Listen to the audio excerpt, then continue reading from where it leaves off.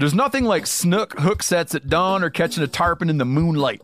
Find your next fishing trip made easy on fishingbooker.com and experience the magic of the Sunshine State or any other destination on your fishing bucket list.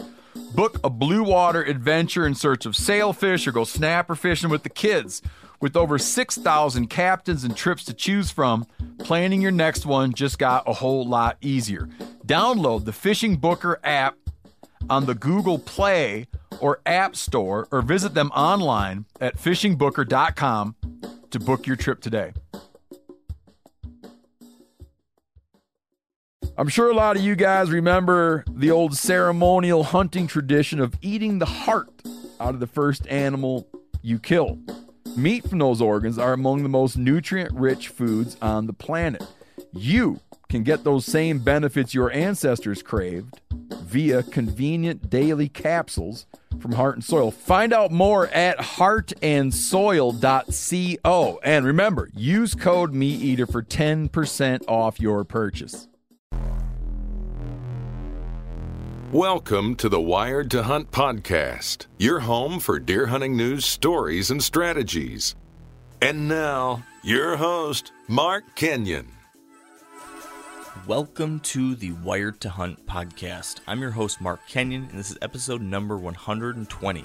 Today in the show, Dan and I are sharing quick updates on my Idaho elk hunt, our most recent off-season scouting results, our plans for the early season, and our goals for 2016.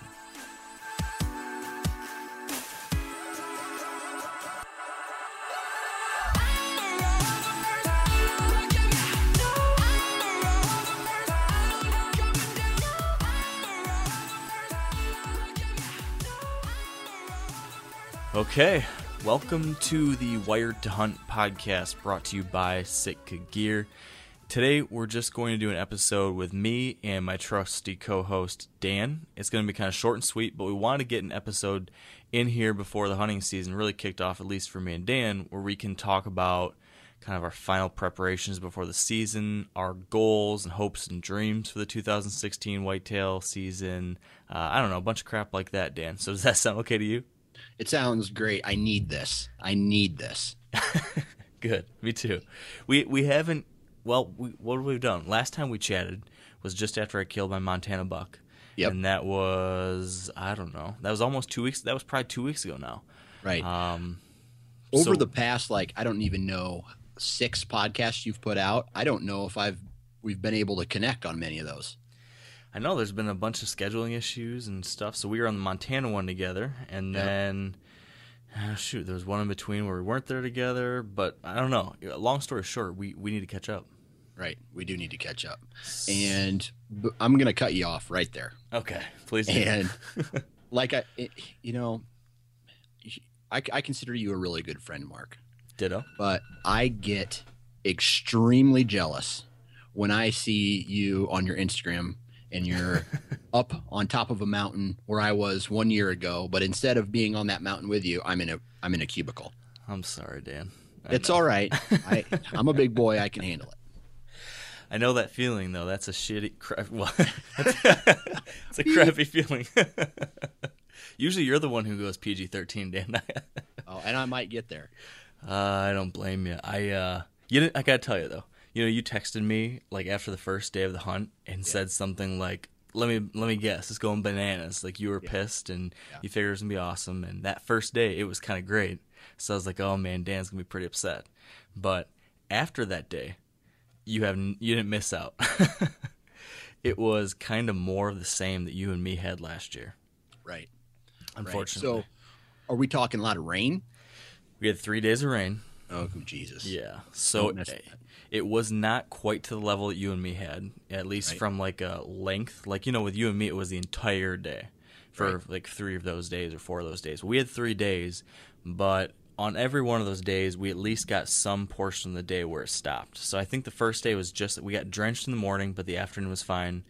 The second day, we got wet morning. Well, we got wet both times, but there's little breaks where at least we could get out of the tent, and we still hunted morning and evening. And then the third day was just the morning again. But you know how that is. It's just tough. Everything gets wet. There were no tent failures on this trip, so that was a plus. That's good. That's good.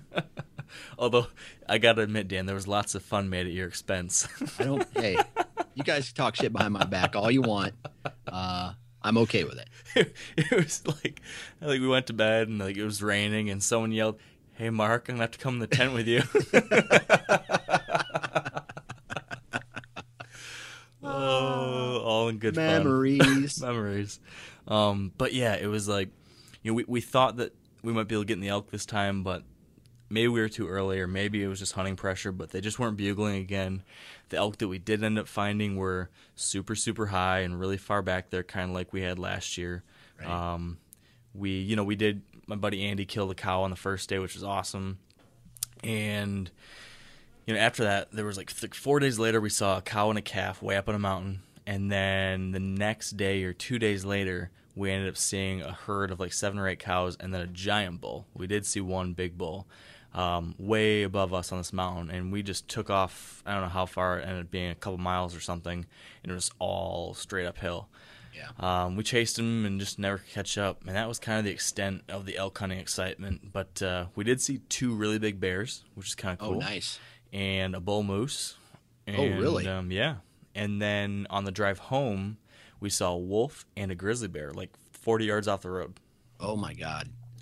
That's awesome. You know how excited I was driving through Wyoming? Right. And I was just like, hey, look, an antelope. Hey, look, an antelope. Hey, look, an antelope. And you're like, okay, Dan, we get it. There's 1,000 antelopes on this road. Yep.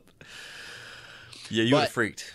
Okay, so what I want to know is, do you remember that day? It was kind of misting out. The morning was a really good, beautiful morning, and we climbed to the top. You had some pictures taken there on your Instagram that I saw. Yes.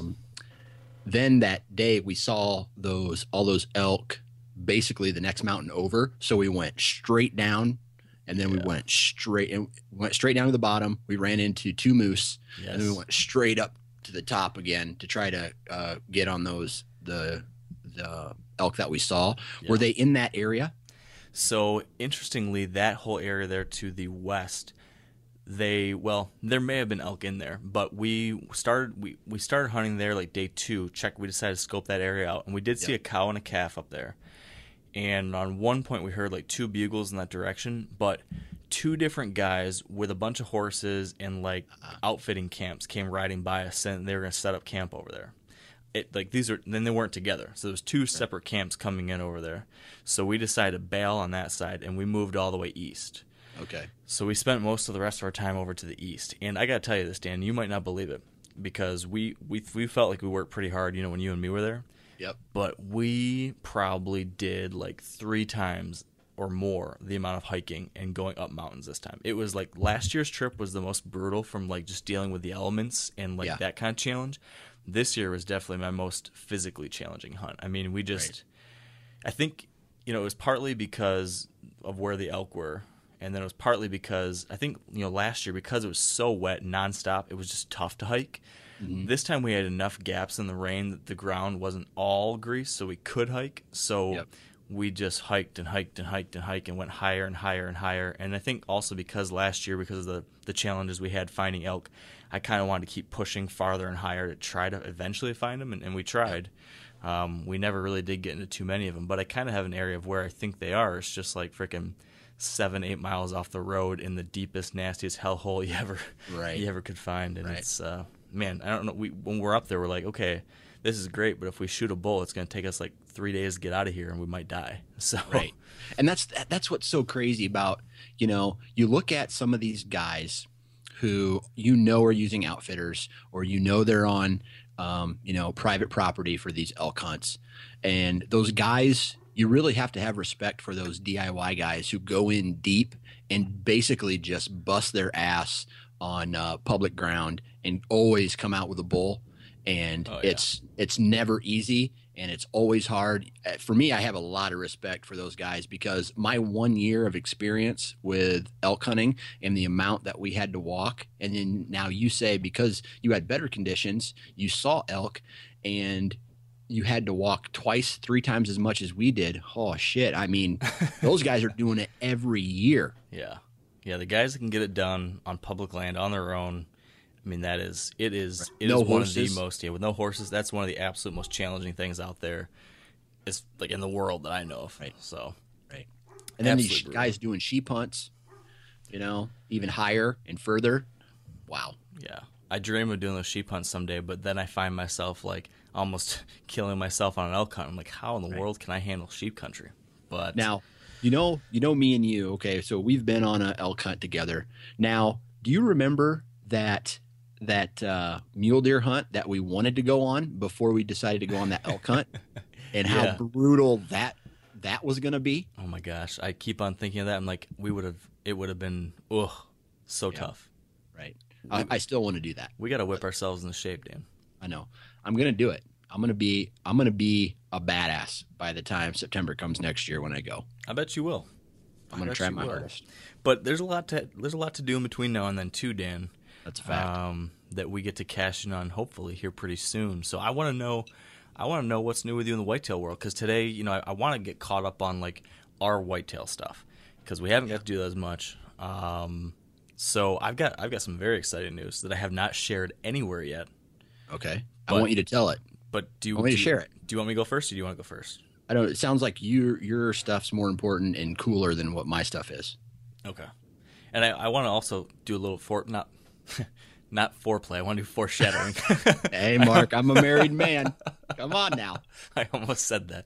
I want to foreshadow things a little bit, and I just want you to be thinking about the fact that I want you to level with us by the end of the show on your final like goals and shoot or not shoot decision. Because like earlier this summer, we talked about that a little bit, and you were all in your head, not sure what you want to do. So I at least want an update on that. But before we dive into all that, we need to pause briefly to thank our partners at Sitka Gear for the support of this podcast. And today we have another Sitka story, and this one comes from Sitka Gear employee Kelly Thornton, who came to hunting late in life, and recently she shared with us the experience of killing her first deer. That first experience, it was life-changing for me, especially being a woman and especially being older. It was positive. I, like so many of us, just you get the buck fever when you see it, and you shake and everything just goes to heck in a handbasket, nothing connects and it's just crazy. But I took one shot. I ended up shooting the deer. It was a gut shot, probably not the most pleasant, but it was real. And I had to learn, what that meant. And my husband, he taught me about field dressing. So I actually field dressed my own deer. It was a neat experience, and I had an appreciation for it. And I was very thankful and blessed that God had provided that animal for me to be able to provide to our family. I felt very proud that I had gone out, that I had taken an animal that needed to have been taken, and I did it ethically. I respected that animal completely, and I started what I finished, or I finished what I started. From the moment you place the shot until, hiking out with that animal. And so I think, for that, it was very heartwarming. It was very spiritual too. I think hunting is a lot about, coming to terms with your spirituality. And it was a very spiritual time too for my husband and I. Well, I can certainly relate to those kinds of feelings, and I bet many of you can too. So this was a Sitka story, and if you'd like to learn more about Sitka Gear's technical hunting apparel, you can visit sitkagear.com. And now, let's get back to the show. My interesting update. All right. I don't know if you probably remember. I don't know if you do, but you might remember this buck I've been talking about that I called Holyfield. Do you remember that deer? Yep, I remember him. Okay, so Michigan. This is the deer that, excuse me, I've got the coffee burps over here. Last year I saw him many times, or at least several times. I got tons and tons of daylight trail camera pictures of him.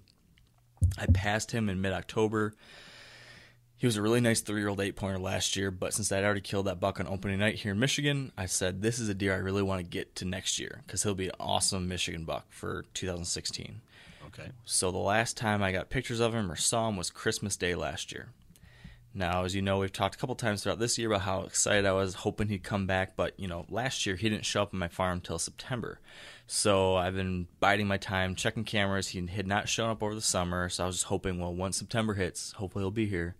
Yep. Well, I got back from my Western trip, and 2 nights ago, I think it was, I was doing some long-range scouting, and I look out in this field. Well, I've got this food plot, the disaster food plot that I had this summer that got all grown up.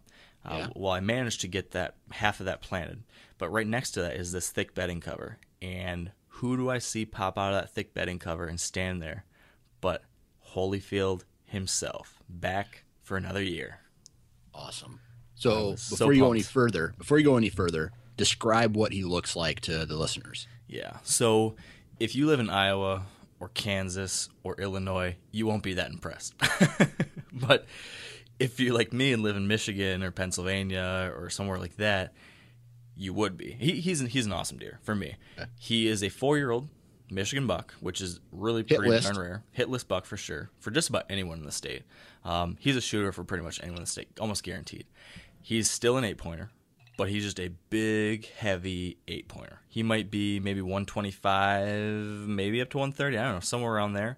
That's an awesome 8-pointer in my book, and a big body on him, looks like, and just like a perfect, clean, wide and tall 8-point rack, and just a super cool deer. So I'm pumped about that, and I'm especially excited because here in these Michigan properties, it's tough to get a buck through for multiple years. Like, There's so many deer that I see as 3-year-olds. I'm like, or even 2-year-olds. I'm like, man, if he gets to next year, it'd be so cool to have a buck for another year.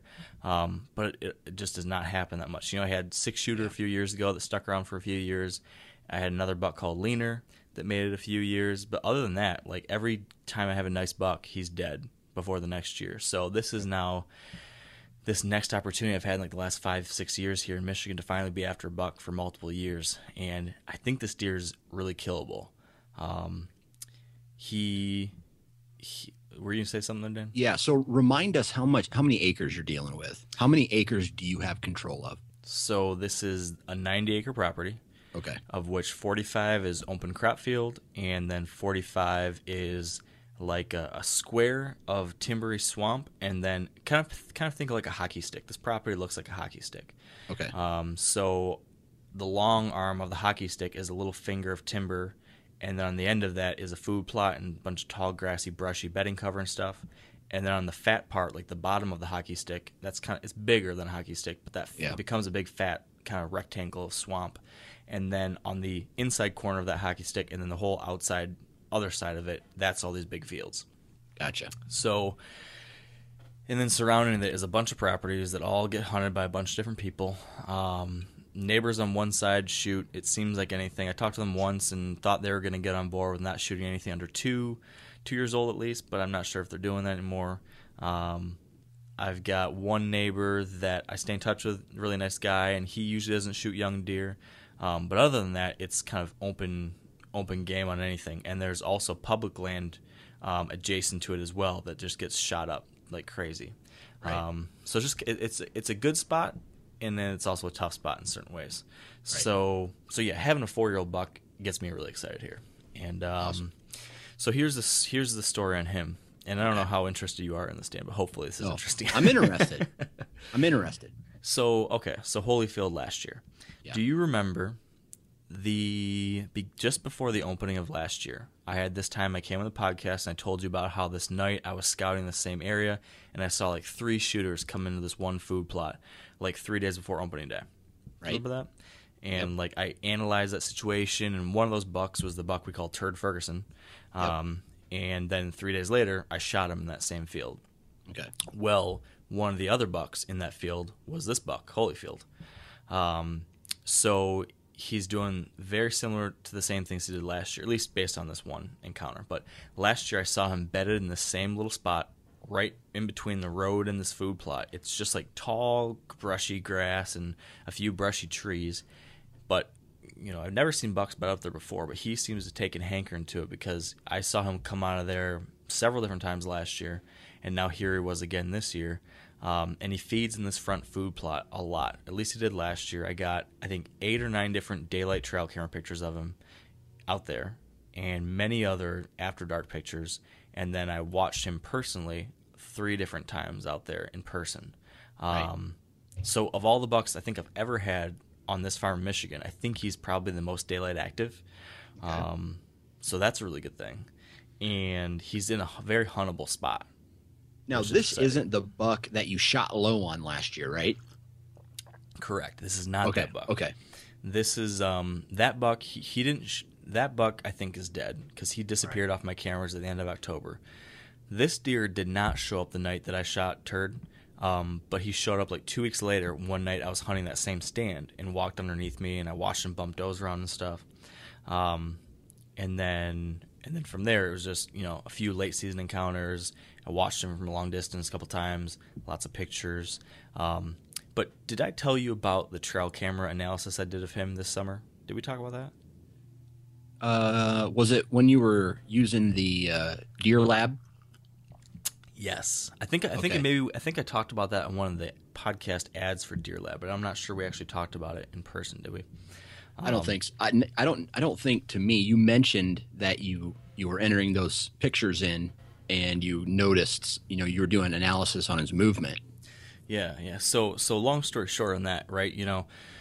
I upload all the pictures I have of him onto Deer Lab, which is an online tool that allows you to upload your trail camera pictures, and it does a number of different analyses from that. And just started using it. Have you? It's pretty. It's a neat tool. It's awesome.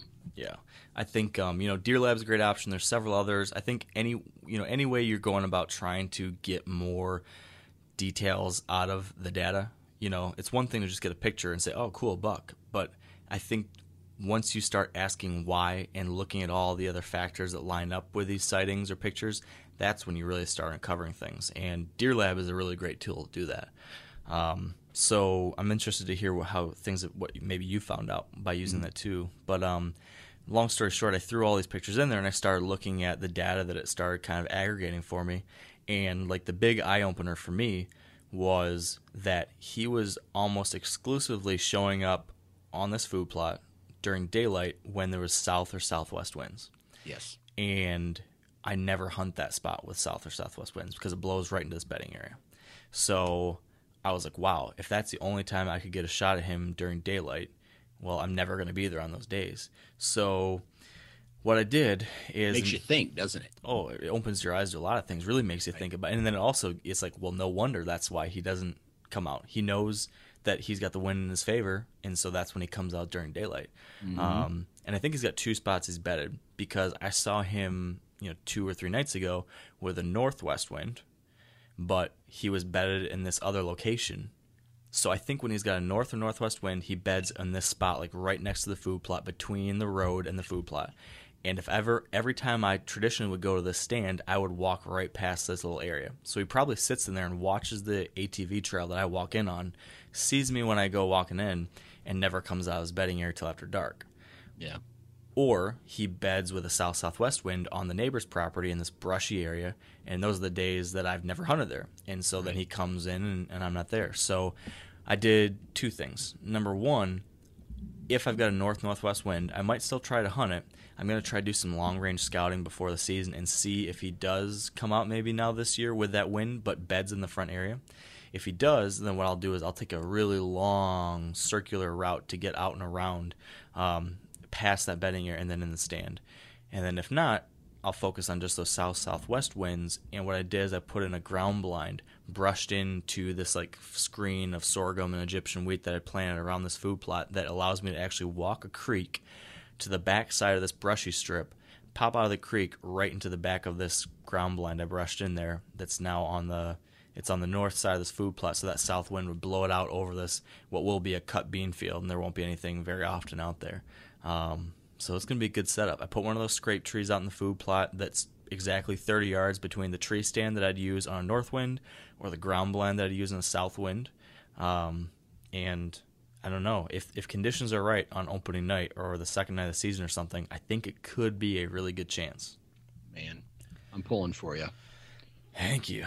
I'm pumped. Isn't that awesome when, I don't know, I get aroused with the chess match just as much as, we're going into a random set and seeing a random deer. Oh, yeah. It's like, I just beat your ass. You know what I mean? That to me is awesome. Oh, the chess match is everything for me. That's what just, absolutely love it. This is my favorite part of deer hunting, is like putting all the strategy pieces together, or sitting here and talking to you about it, or having coffee with a friend and looking at maps and saying, well, what do you think about this versus that versus this?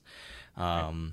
Or, I was talking to Tony Peterson a little bit earlier today. You remember him? He was on our podcast a while ago talking about public land stuff. Yep.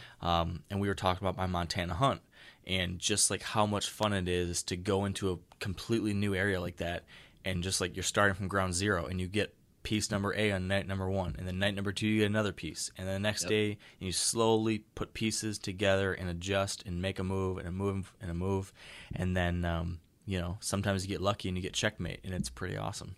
It's like chess, like war, Yeah, it is awesome. So I'm excited. I'm super stoked for the Michigan season open here in 2 weeks, and the Ohio season opens this weekend. And I don't know, man. It's that time of year. But I want to talk about your stuff before we run out of time, because we're going to do a little bit shorter episode today, like you know. So I want to make sure we talk about what's going on with your life too, Dan. What's new on the whitetail front? Oh, man. Well, about my main farm down south. So real quick, started using Deer Lab, right? So they have this feature where you got the heat map, right, for the profiles of the different deer. Mm-hmm. And then you can like break that down. Well, so my buddy, me and Ryan, I don't know, it was like 2014 when I gave up my season to film the guy who filmed me for like 5 years, my buddy Ryan, right? Yes. And we were chasing that giant called No Show Jones, and he had an encounter with him, and he ended up missing the buck, and, hit his antler, and didn't get an opportunity to kill him. God, that was a heck of a deer. Yeah. So we're going into this one area, and we're looking at trail camera pictures, and we're just like, boom, southeast wind, south wind, southwest wind, southeast wind, bingo, southeast wind. So this one day we go in there, southeast wind. There he is, big buck, and the deer are cruising this marsh all day long. So I know that, right? So I start entering in all these pictures into Deer Lab, and I'm seeing this movement along this fence line in this marsh throughout different periods of the day, and I'm noticing a trend, right? I'm noticing that on south winds, southeast winds, they're coming up this draw where the southeast wind is blowing right up this draw. And that's when I realized that, okay, if I'm just a little bit east of that and my wind is blowing parallel to that draw but not going down into it, all these deer are going to funnel through there. And that they did exactly that.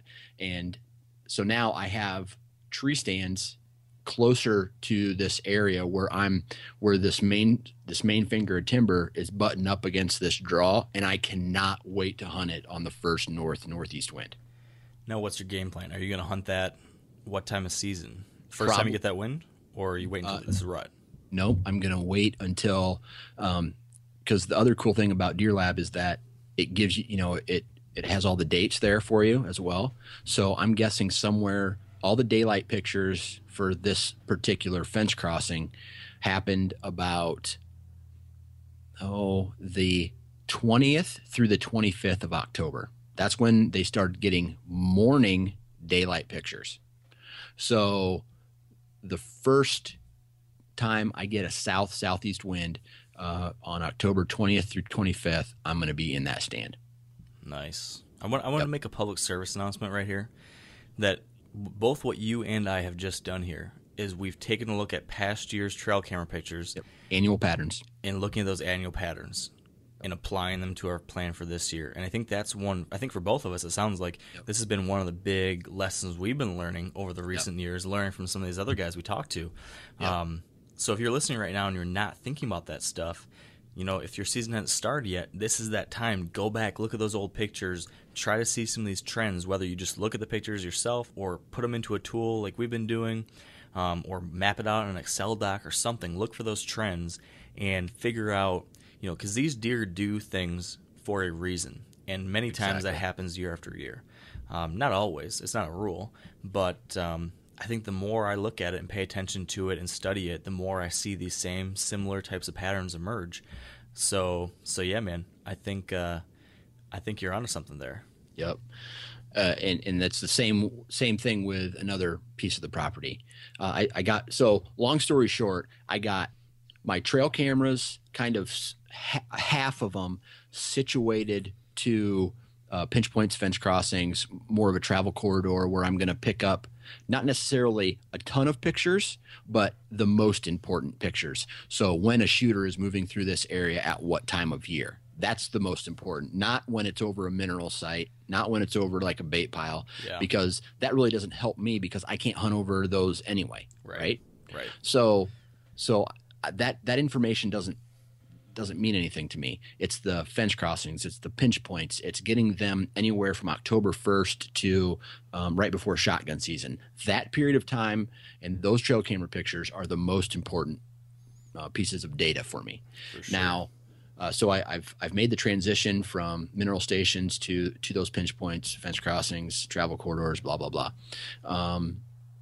Another thing that I did was, at the beginning of last year, late last summer, I had access to, I gained access to a new farm. And I didn't put any trail camera pictures on it because it was late. So I just went out and hunted it. So I and this was a piece of property that was closer to where I live, like 10, 15 minute drive.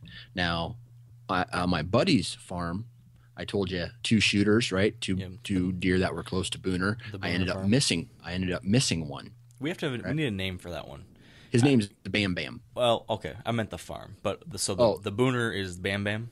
The Booner that I missed, his name's Bam Bam, and that was the name given to him by the landowner because he runs trail cameras too. He doesn't hunt; he just likes running trail cameras. Nice, right? Nice. So I'm up there one day, right? He comes through. He comes up this draw. I call my buddy.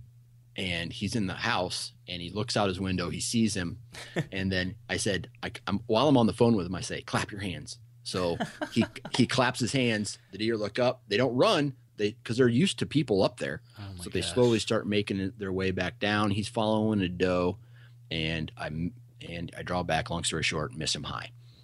Well, I continued to get pictures of him until about the shotgun season, and then I lose him. Right? No more pictures of this buck at all after that. Then earlier this week, I go out, or sometime last week, I don't even know. I can't even keep track of my own ass. I feel like I'm about to hear some great news right now. Right. Guess who shows up on trail camera? 1 mile northwest up the same creek system on this farm that I have access to. Bam Bam. Bam Bam. On the different farm? The other farm, but it's the same creek system, right? That's crazy. So these deer are running the same exact creek system, right? And it's kind of all downhill. It's a giant pinch point, right? Now, it's all downhill. They run this creek system. My buddy's property is like the mecca of pinch points, right down at the bottom of where he lives. Now, this other property where I got pictures of him, I also pulled out 1, 2, 3 other shooters. Jeez. And that's shooters based off age class, right? Yeah. So Bam Bam, I got a couple pictures of him, so I know he's alive. So I know that mid to late October, I'm not going to touch my buddy's property, and probably until mid to late October. Mm-hmm. Guess what? Guess who has a food plot at my buddy's property? Ooh, I do. This guy. So That's now, exciting. After the first frost, and as the deer start maybe hitting that property, I'm going to run trail cameras until I see any type of buck activity on that property. Meanwhile, I'm going to be hunting and putting pressure on the property to the north of there. So if I do push the deer somewhere, it's going to push them south. down that drainage into my buddy's property. That's nice to have those two spots like that where you can, you can be in his wheelhouse, maybe on property number 1, without being too worried, because worst case scenario, if you happen to bump some deer, they very well might move down towards your hunting hole. Right. And that's the thing. Like, I'm going to do early season hunting in observation stands over top of this bean field. And I'm going to be honest with you, I might go in there on wrong winds just to bump him south. No. Because if I know that he is in this area early October, guess where I know he's going to be in mid-October to late October to early November. He's going to be running that same pinch point between all these properties on my buddy's farm. So putting pressure in one specific area and maybe observing. Oh, hey, I saw him at 300 yards. Okay. I'm going to move in to try to kill him. Okay. I didn't kill him. I spooked him. Guess where he's going? Hopefully right down there to where he'll be. Yep. That's a really aggressive tactic. So the good thing is I have shooters up north and I have shooters down on my main farm. Although I would like to kill, if I had my choice, I would want to kill a buck that I had some kind of history with, like Tupac, that Big 10 I have that's running around. But a shooter is a shooter is a shooter. You know what I mean? And that's the question that I want to get to here. So you've got Bam Bam, you've got Tupac, who you have like forever years of history with. Yep. You've got Gordon Bombay back this year, right? Yep. And God knows how many other great bucks on trail camera that I can't even keep straight in my head. All these great bucks are out there, Dan. Right. But you haven't got an arrow in one for a number of years, and you've talked about how you're feeling some pressure. So the season opens up in 10 days. What's your decision right now? Where are you at on the shoot or not shoot decision scale for 2016? 4-year-old. Again, it's a 4-year-old. It's going to be a 4-year-old. I got 7, 8 different deer that I have put on a hit list that are at the age class of 4-year-old or older, and I will pull the bow back on the first 4-year-old that walks in front of me. I think that sounds like a good plan. Yeah, and access. I'm taking risks this year. I'm walking creek systems. I'm buying hip waders. I'm knocking on different doors to try to gain access through, hey, can I just park my truck here so I can walk the creek into the place that I hunt? If I have to get wet, I'm to the point now where I figured this farm out enough to where I know that I'm effing things up driving through the farm on a morning hunt. I'm pushing everything away from me, driving my truck back there to get down there. I have to come in through an opposite direction. So then I'm relying on the other hunters doing what I'm doing. But guess what? I'm in between where they're coming in from and where they need to go. So you're just waiting in ambush. Right. Dude, hopefully that works, right? Knock on wood. You can only ever figure so much, and then you have to kind of leave it into fate's hands and hope it all works out the way you want it to. But man, sounds like plans are coming together well. I'm not going to say it, Dan. Well, I'm not. Well, don't say it, because last year you said this is your year. I know, and you can. Part of being a good hunter is sealing the deal when the opportunity meets the hard work, right? Yes. So when that is the part that I have to finish. I have to put the period at the end of the sentence. I can get in position, and I've been doing that for a number of years, but it's, bad shots. Tupac should have been dead in 2013 as a 4-year-old, right? Yeah. Now he's whatever. He's a 7-year-old. 17 years old or something. Yeah. So, if I can get him now, that would be awesome. Good story. If I can get any 4-year-old, I don't care if it's a 120-inch 4-year-old. It's getting an arrow at it if it's inside, my shooting range. Well, I won't say it's your year. I'm just going to say you're due and you deserve it, and I got my fingers crossed for you. Hey, take that back. Here's my opinion. Nobody deserves anything. You have to work for it. Nobody deserves, there's guys out there who have hunted hard, just like me, out in public ground, out in, that are doing the same thing that me and you are doing. And they've struck out several years and they're getting frustrated. Very true. And they're going, dude, it's your year, you're due, you deserve it. You don't deserve it. You got to work. This is, like we said, this is a chess match, man. This is, you're trying to take an animal's life, and that animal knows it, and he is trying to avoid you, and you have to beat him at his own game. Sorry, that's me like getting fired up. I won't argue with you on that at all. Sorry, I got really fired up there. All I will say is that I believe in you. Good. That's all I'll say. I like that better. I believe in you. You put in the work. And I'm excited to see how these coming weeks come out for you. And I hope Holyfield steps out for you. Oh, man, I'm stoked about that. That's 10 days away. And 4 days from now, I go down to Ohio for opening weekend.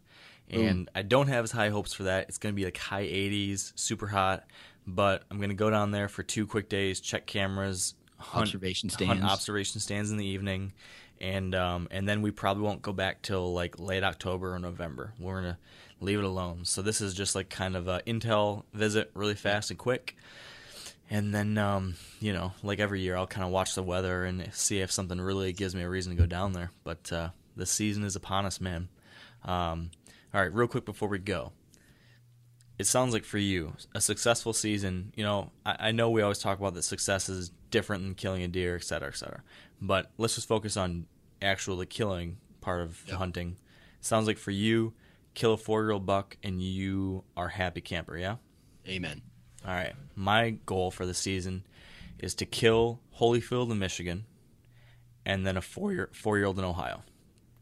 If I can do one of those two things, I'd love to do both. But if either one of those come together, that's a super exciting, awesome season as far as I'm concerned, on top of the fact that I was able to pull off my goal in Montana. So, real quick, and I know we got to go. I'll make this fast.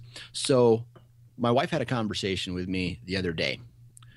And in this conversation, she expressed interest in me killing more does so we could have more meat to take to the processor for deer sticks and deer jerky that she likes. Heck yeah. So now with her wanting these things, it's like, yeah, I don't care. You go out and hunt. I just want you to, take a deer to the processor and make some jerky because I really like it. So my wife is now a little bit like in tune with what I'm trying to get at. And that's a first for me. I'm really excited about it. So like the first 2-3 weeks of October, I have 3 doe tags in 2 different counties, and I am going to kill. My goal is to try to kill 3 does, and I don't give a shit if I have 100 pounds of deer sticks in my freezer. I'm getting deer sticks for my wife this year. That's awesome, dude. I love it. But I want to tell you one thing. You got to stretch those doe tags over the whole season so that even middle of November you can be telling her, well, honey, I have to hunt all day for the next 10 days because I get those deer sticks for you. So no, strategic. That's the thing. She also says to me, so, I told her I got 3 doe tags, and she says, yeah, so you can get some deer sticks this year. I'm like, yeah. And she's like, I also want you to kill a big buck this year. And I didn't even know what to say to that. I was just like, yes. Yeah, yes, I will. Did a tear come running out of your eye at that point? No, because I know that about 4 days into the November rut, she's going to be wanting my ass back home. Well, enjoy the dream now, I guess. Right. Amen. All right, dude. Well, with that, we're going to have to shut this one down a little bit early. But thank you all for joining us today for these quick updates, and stay tuned for a lot more in the coming days and weeks. We've got some great episodes lined up for you both on this podcast and the 100% Wild podcast. And I'm also publishing new journal entries on the blog after every hunt, so be sure to check those out. And we'll have video of my Montana hunt up on YouTube here shortly too. So be sure to keep your eyes peeled for all sorts of interesting stuff along those lines. And finally, we need to thank our partners who help make this podcast possible. So thank you to Sitka Gear, Redneck Blinds, Huntera Maps, Yeti, Ozonics, Carbon Express, Maven Optics, and the Whitetail Institute of North America. And with all that said, Thank you all for joining us today. Good luck with your upcoming hunts, and stay wired to hunt. Hey, everybody knows Weber grills. I've been using Weber grills my whole life, and check it out. They got a pellet grill, the Weber Searwood pellet grill. Now, with a pellet grill, you can smoke, roast, and sear on the same grill. You can go from low and slow, on smoke boost mode, or crank this thing all the way to a heat sear at 600 degrees. It's got a full great sear zone, so you can put more food on the flame. Get fired up for your new Weber Searwood pellet grill. I'm sure a lot of you guys remember the old ceremonial hunting tradition of eating the heart out of the first animal you kill. Meat from those organs are among the most nutrient-rich foods on the planet. You can get those same benefits your ancestors craved via convenient daily capsules from Heart and Soil. Find out more at heartandsoil.co. And remember, use code MeatEater for 10% off your purchase.